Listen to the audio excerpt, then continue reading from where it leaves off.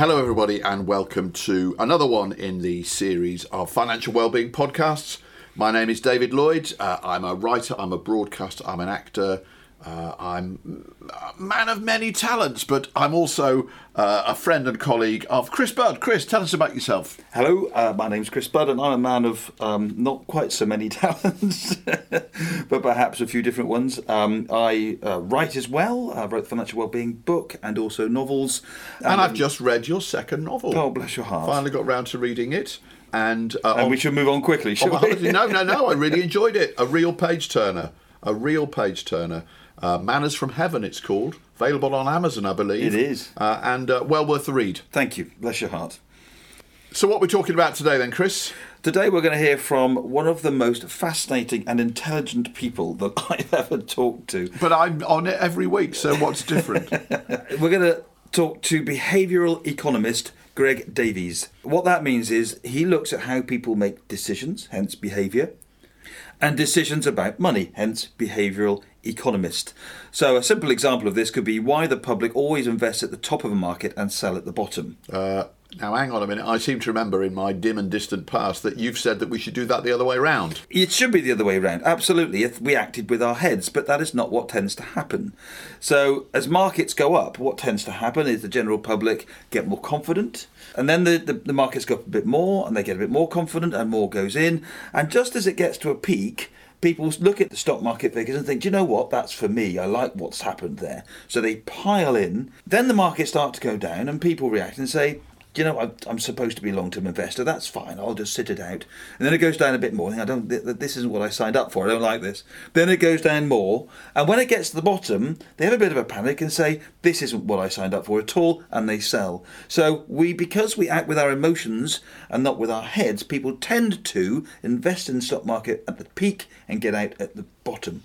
So Greg will be talking more about why we do this. Yes, and how we can stop ourselves from doing this, more importantly. Yeah, I think we should. Sounds like a ridiculous way to behave as far as I'm concerned. Do you remember last podcast, David, we had a new word from foreign languages to describe it. Huga. I've got another one. Yeah? I found another one from Japan. Pronounced, I hope, Ikagai. I-K-I-G-A-I. Ikagai. There's my Japanese pronunciation. Very good, I think, Chris, but then again, I'm not Japanese. We'll get tweets from somebody, I'm sure. I hope so. So Ikagai is a Japanese concept meaning a reason for being. A bit similar to the French phrase raison d'etre. Mm-hmm. This I'm reading out from Wikipedia here. Right. What did we do before Wikipedia? We made stuff up. It's been the death of a good pub argument, yes, that's I'm afraid. True. Yes. According to Japanese culture, we all have an Ikagai, and often it requires a deep and lengthy search of ourselves. Yeah, but that's what life is, isn't it? We're all on a journey through life trying to find out who we are and what we are. We're not always aware of that. We don't always focus on that. But essentially, isn't that what life is? I think so. I think it is. Some more than others think about it. Mm-hmm. But when we come back to our often repeated phrase about money, work out what you want from life, spending money on that, well, actually, the search for what is important to ourselves should then relate to how we spend and how we invest our money. I would agree entirely. Excellent. I'm glad you did. Otherwise, that could have been awkward, couldn't it?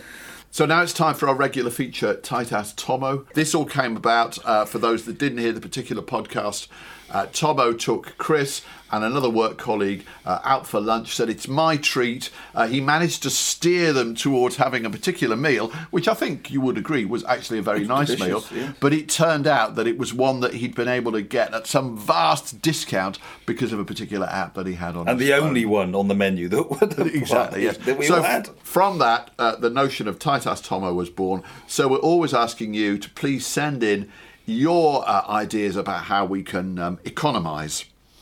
Simon Reed, who was actually on a previous podcast, at Simon Reed, R-E-A-D, on Twitter, he's got a great tip. He tweeted, "The best money-saving thing I've done, I've cut my own hair since I was 19, saved a fortune in barber's bills." Well, I've not met him, but I've... But you do that, don't you, David? Cut my own hair? I'm looking at you, I'm assuming that that's the explanation. Is he saved a fortune on dates and actually meeting anybody? Well, I'm curious to know how he does the back. I can only imagine that it can only be shaved up. clippers or shavers or something like that. No, I wouldn't cut my own hair. We've had another one in from Rebecca Cave, who's at Taxwriter Limited on Twitter. She says, buy all your clothes and shoes from charity shops. Save a fortune. But she then goes on to say, bit OTT and probably not suitable for underwear. Well, I would agree with that. There's always ways in which you can save money, but I'm certainly not buying anybody else's second-hand pants. I don't know, I've heard there's a market for that sort of thing. Well, those are the seedy circles that you move in, Tomo. We have one more, Debbie Kleiner-Gaines, who works for a company called PES, HR Consultancy. She said via LinkedIn, a good tip, become a student again. When I did my master's degree, I had a student card, 25% off Yo Sushi, 10% off various high street brands. I'm not sure I should be admitting this on the podcast, but I've got one as well. How have you got a student card, Tomo? Often professional bodies that we're associated with are educational bodies, because they've got to do training, they provide exams, so they have a link to NUS, and you pay, I think, £12 a year for a NUS card, and you get your student discount. Is that right? Yeah. So I came across an app called Too Good To Go. TWO, good to go. Yeah, and it's an app where a lot of restaurants are trying to get rid of their end-of-service food for cheap, and so the waste isn't there. So you can go on an app called Too Good To Go, and you don't quite know what you're going to get, but say for £3 you could get a full meal from reputable outlets. I think I've got one on here, and this isn't meant to be a plug, although this makes me a little nervous. Yo Sushi. I'm not sure I'd want the end of the service Yo Sushi, but there are plenty of restaurants there. Great way to save money if you're having a takeaway, and a great way to save wasted food. So it just tells you the nearest one to you where you'll be able to pick up some cheap food. Exactly. Too good to go. I'm going to look into that. That sounds like a great idea. Your wife Lindsay really is a lucky lady, isn't she? Oh, I suggest. Right, Chris, is it time for the interview now? Almost, David. I want to just warm you up for Greg Davies, because I've been looking into something which I think is really interesting and I want to share with you. And I want to tell you all about intrinsic motivation.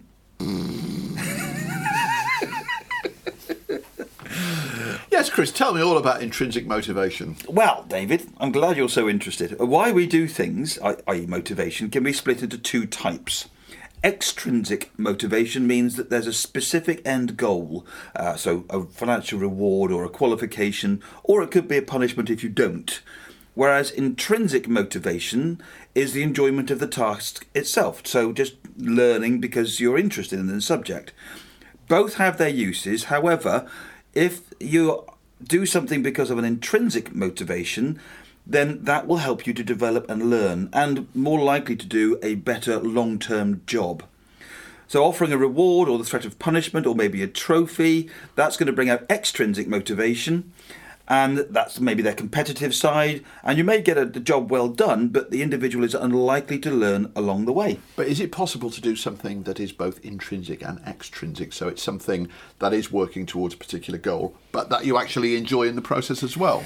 I'm sure Surely there is. Those two things aren't mutually exclusive. No, they're not. There's probably a sliding scale, I would imagine, but you will have one will be greater than the other. And obviously, if you can do a job that you absolutely love and find interesting, and you get a reward, that's great, but you won't be doing it for the reward. You'll be doing it, your motivation will be because you're interested in doing something. Well, that's interesting. Well, let's take my job, my main job, which is working as a writer. I really enjoy that. However, the thing that motivates me to sit down and do that job on a daily basis is the knowledge that once I've finished a script, I'll get some money paid into my bank account.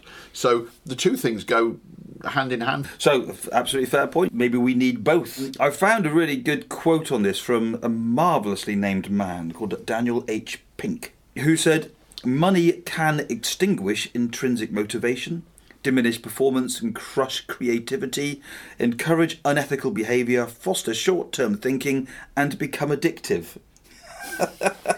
I think undeniably that's true. I wouldn't say that it's true all the time. The important word in the beginning of that was can, isn't it? And perhaps the message from this is work out what you want from life, spend your money on that, the thing we keep coming back to. So when we need to make decisions about money, maybe our focus, and that's not exclusion of other aspects, but a focus on what makes us happy, on our intrinsic motivators, and maybe just not focusing so much on how much money we have and comparing ourselves with others, and which are extrinsic motivators. So motivations to your decisions, I thought that would be quite a good way of warming you up for Greg Davies. Greg is an expert in applied decision science. How about that for a job title on your business card? He's particularly interested in how we make decisions about money. He'll tell us a bit more about his background, but I've seen him talk many times, and he's what I would think of as a brain the size of a planet kind of guy. So, let's hear my chat with Greg Davies. Bring it on. Greg, thanks so much for joining us on the podcast this morning. How are you? I'm very well, thanks. That's fantastic. So, tell us a little bit about how you got into this whole area. Well, like many of the best things in life, completely by accident. I started out in economics with a deep interest in philosophy along the side. And I got to the point where I wanted to do my PhD, and I had intended to study the philosophy of rationality, because I thought that was about as ivory tower and non-practical as you could get. So it was an act of pure self-indulgence, if I'm honest. And as I was preparing my PhD proposal, I stumbled across this field of behavioral economics, and it just seemed such a wonderful confluence of theory and practice, of economics and philosophy and maths and indeed psychology, which at the time I'd barely touched on anywhere, and it just got me really, really excited. Completely swung my PhD proposal around to this new topic, and sort of the rest is history, as it were. So you worked with Barclays for many years, developing the ideas and putting some of this into practice, I presume. Indeed, I started putting it in practice before Barclays, because during my PhD, I helped some guys at Warwick University in the psychology department start up a consultancy that was geared at applying academic decision sciences. Really, right from the outset, there was a practical and applied side to what I was doing. And then after I'd finished my PhD and was sort of wondering what next, I got approached by Barclays, who said, we'd like to start this behavioural team. This was pre-financial crisis, and there was a lot more money for budgets in banking world at that time, and I think we were an experiment. They thought, let's give this thing a try. It sounds interesting, and we'll see where it goes. And well, thank goodness they did. Yeah, absolutely. So perhaps you could just give us a top line of what we're actually talking about. What is behavioural economics? Yeah, that's actually a very difficult question to answer. But broadly speaking, I see behavioural economics as anything that tries to understand how and why people actually make decisions. So the psychology of how people approach decisions in their life. And it takes economics into the direction of psychology. And it's trying to really bring the best of both of those fields together in a way that helps us to have a deeper understanding of the world and a deeper understanding of individuals. And when it comes to application, hopefully a deeper understanding of how we can help people make better decisions. So we all make decisions all the time. How do we go about making a decision? Mostly on autopilot. In general, the vast majority of decisions that we make on a day-to-day basis, we really don't think too deeply about it. And, there's this now quite popular notion of these two systems of thinking, system one and system two. And system two is when we put effort into it and we think deeply and, we try to create a model or think logically and sequentially through the steps.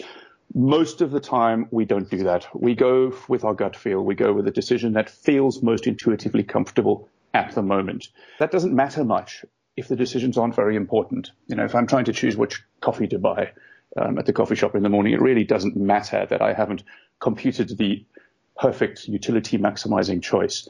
But the trouble is that when it comes to decisions that are important, even when we do try to think about the right answer deliberatively, our emotional and intuitive and gut feel system of reasoning still impinges on that decision.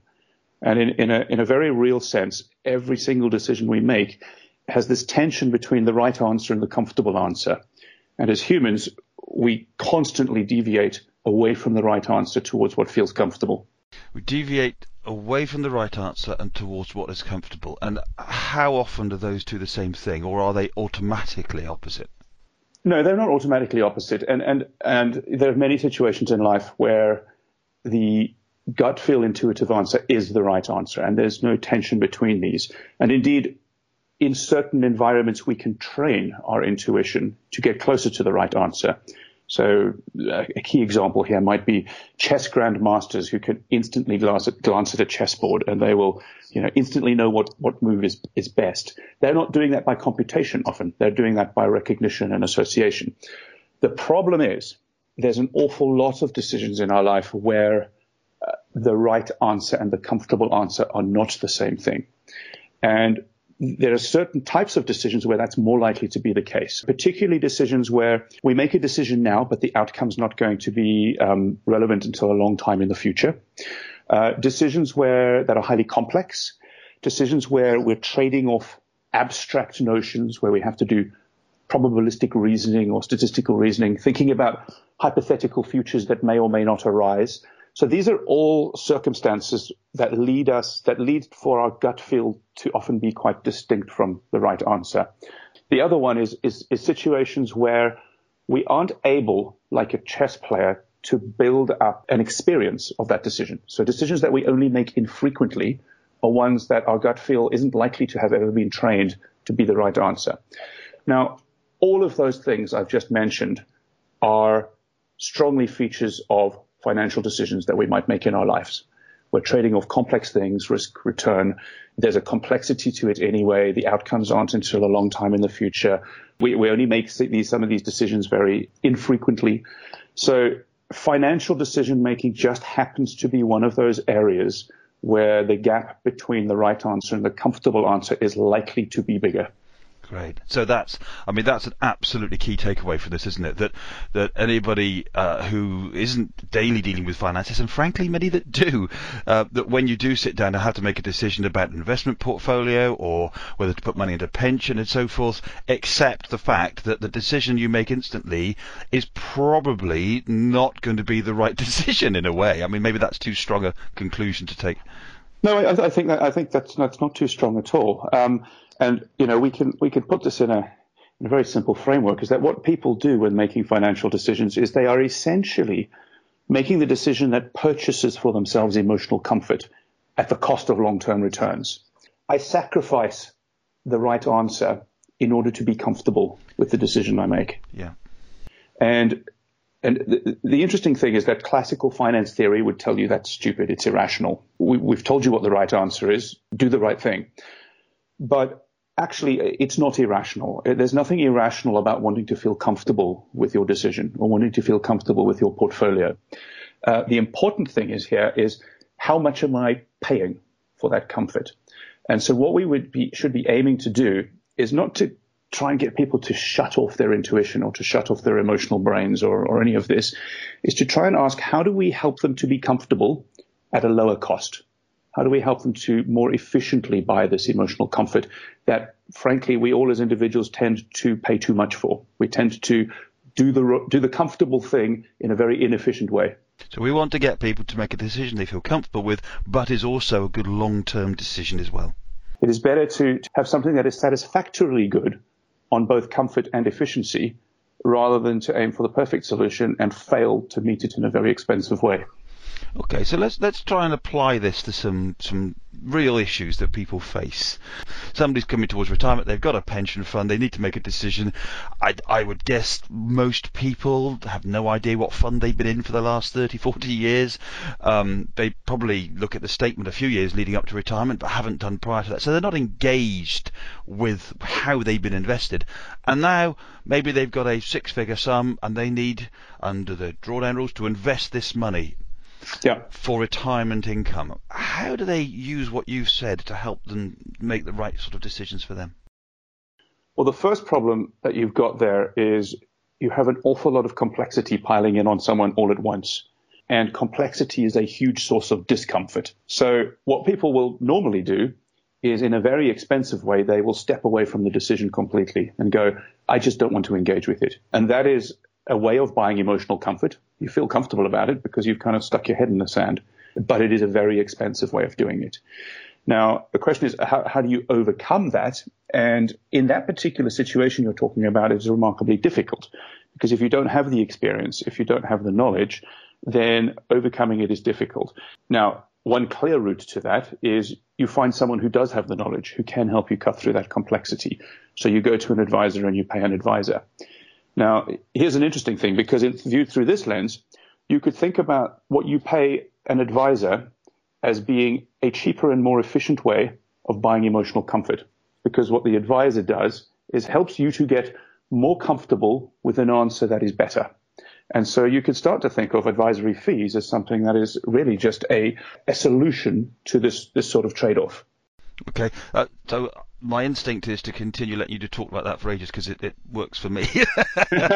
However, what if there isn't that option? You know, how, or even if you do have that option, ultimately your advisor is only advising you. You still have to make a decision. It's interesting that you've sort of jumped into possibly one of the most difficult scenarios here, because you've got a very big decision all at once, and that's quite difficult to deal with. It's very easy for me to sit here and tell you all the things that people do that is inefficient ways of getting that, you know, emotional comfort. They take cash lump sums out, they sit in it for long periods of time, they avoid the problem, etc., etc. For what you would actually do beyond going for an advisor, I mean, clearly in that situation, you need to find some guide rails somewhere. You need to find some way of approaching that decision that makes you more comfortable. And if it's not an advisor, you need to find some way of getting educated, of knowing kind of what that next step is. This is where some of the things like the rules of thumb become useful. So if, as an industry, we are able to provide people with helpful things they can cling on to that are broadly right and that people can use as guide rails, something ultra simple that they can reach out for that's not going to be right, but it's unlikely to be very wrong, is a very helpful thing. And as humans, we create these sort of heuristics for ourselves, these rules of thumb. We create them naturally. And some of them get us into trouble because they're sort of misaligned with what we're trying to do. Many people through their lives have developed a rule of thumb, or it's been handed down to them by their parents and grandparents. And that rule of thumb is you should not spend out of capital. You should only spend out of income. And for most of your life, that's a reasonably good, if somewhat simplistic, rule to follow. When it comes to retirement, it results in some very strange things. You get a whole lot of people who are sitting on relatively large pools of capital that generate very small streams of income, or are sitting on home equity that generates, you know, no real income, and yet are intensely reluctant to dip into the capital base that they actually own because of this hard-coded rule they've got in their heads.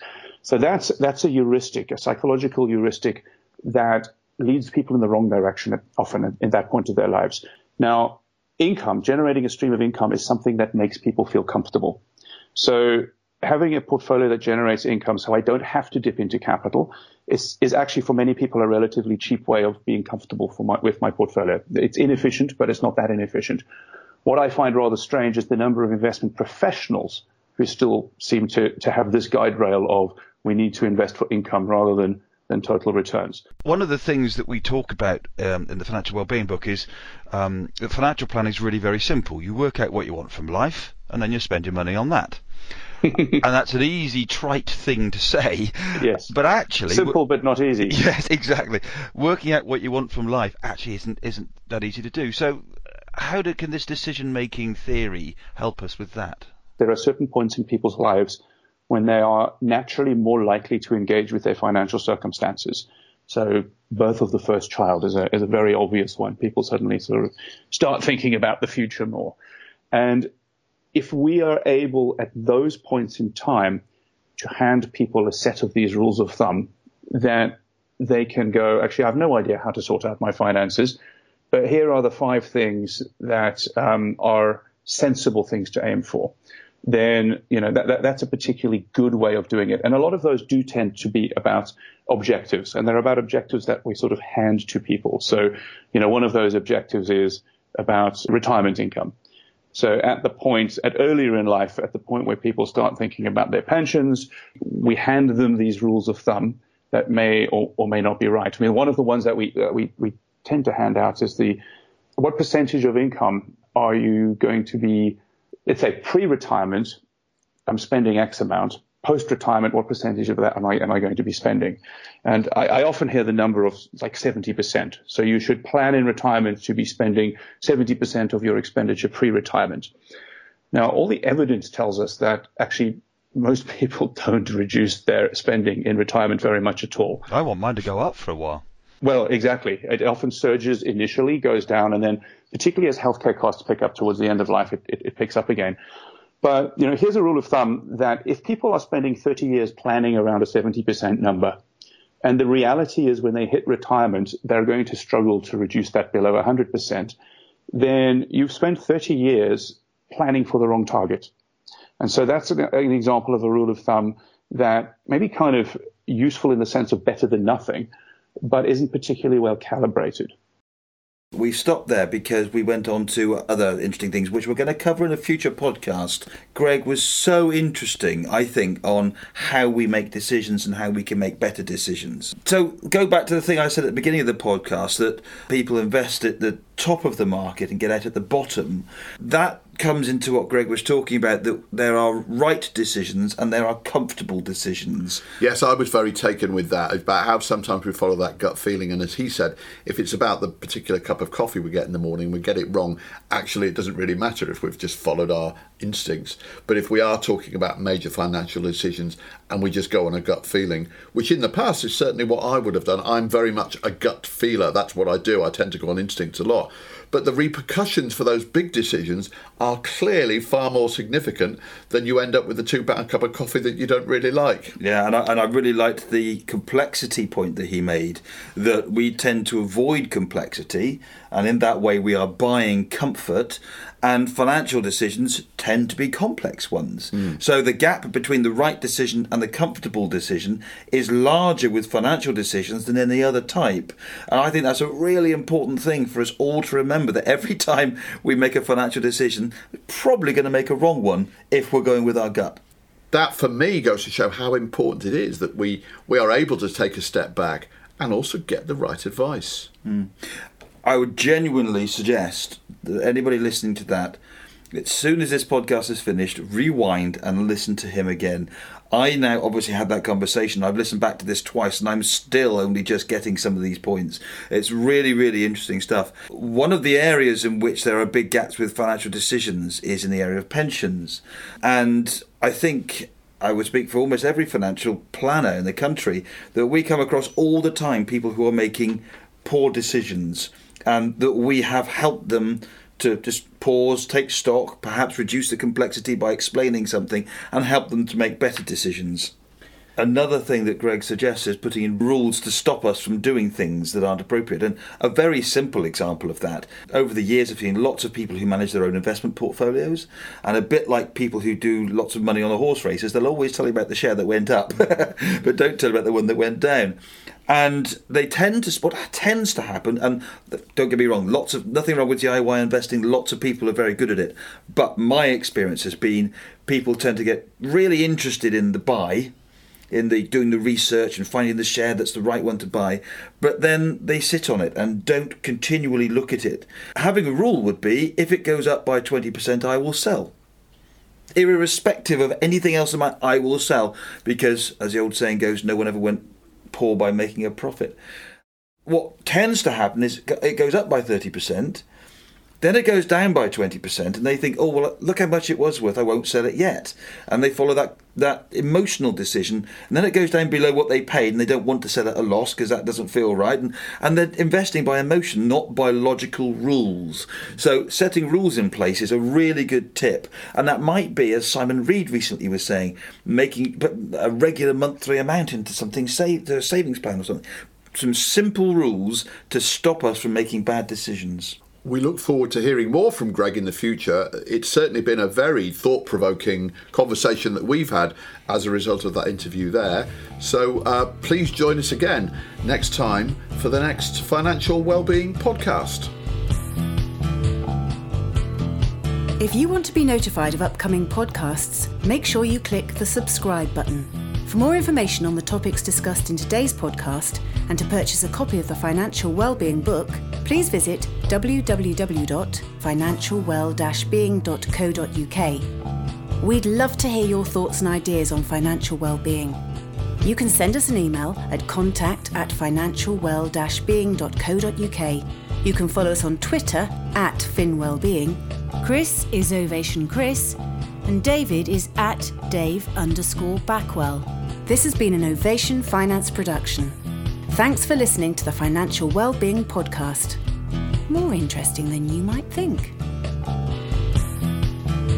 I'm standing alone, I'm watching you all, I'm seeing you sinking. I'm standing alone, you're weighing the gold, I'm watching you sinking.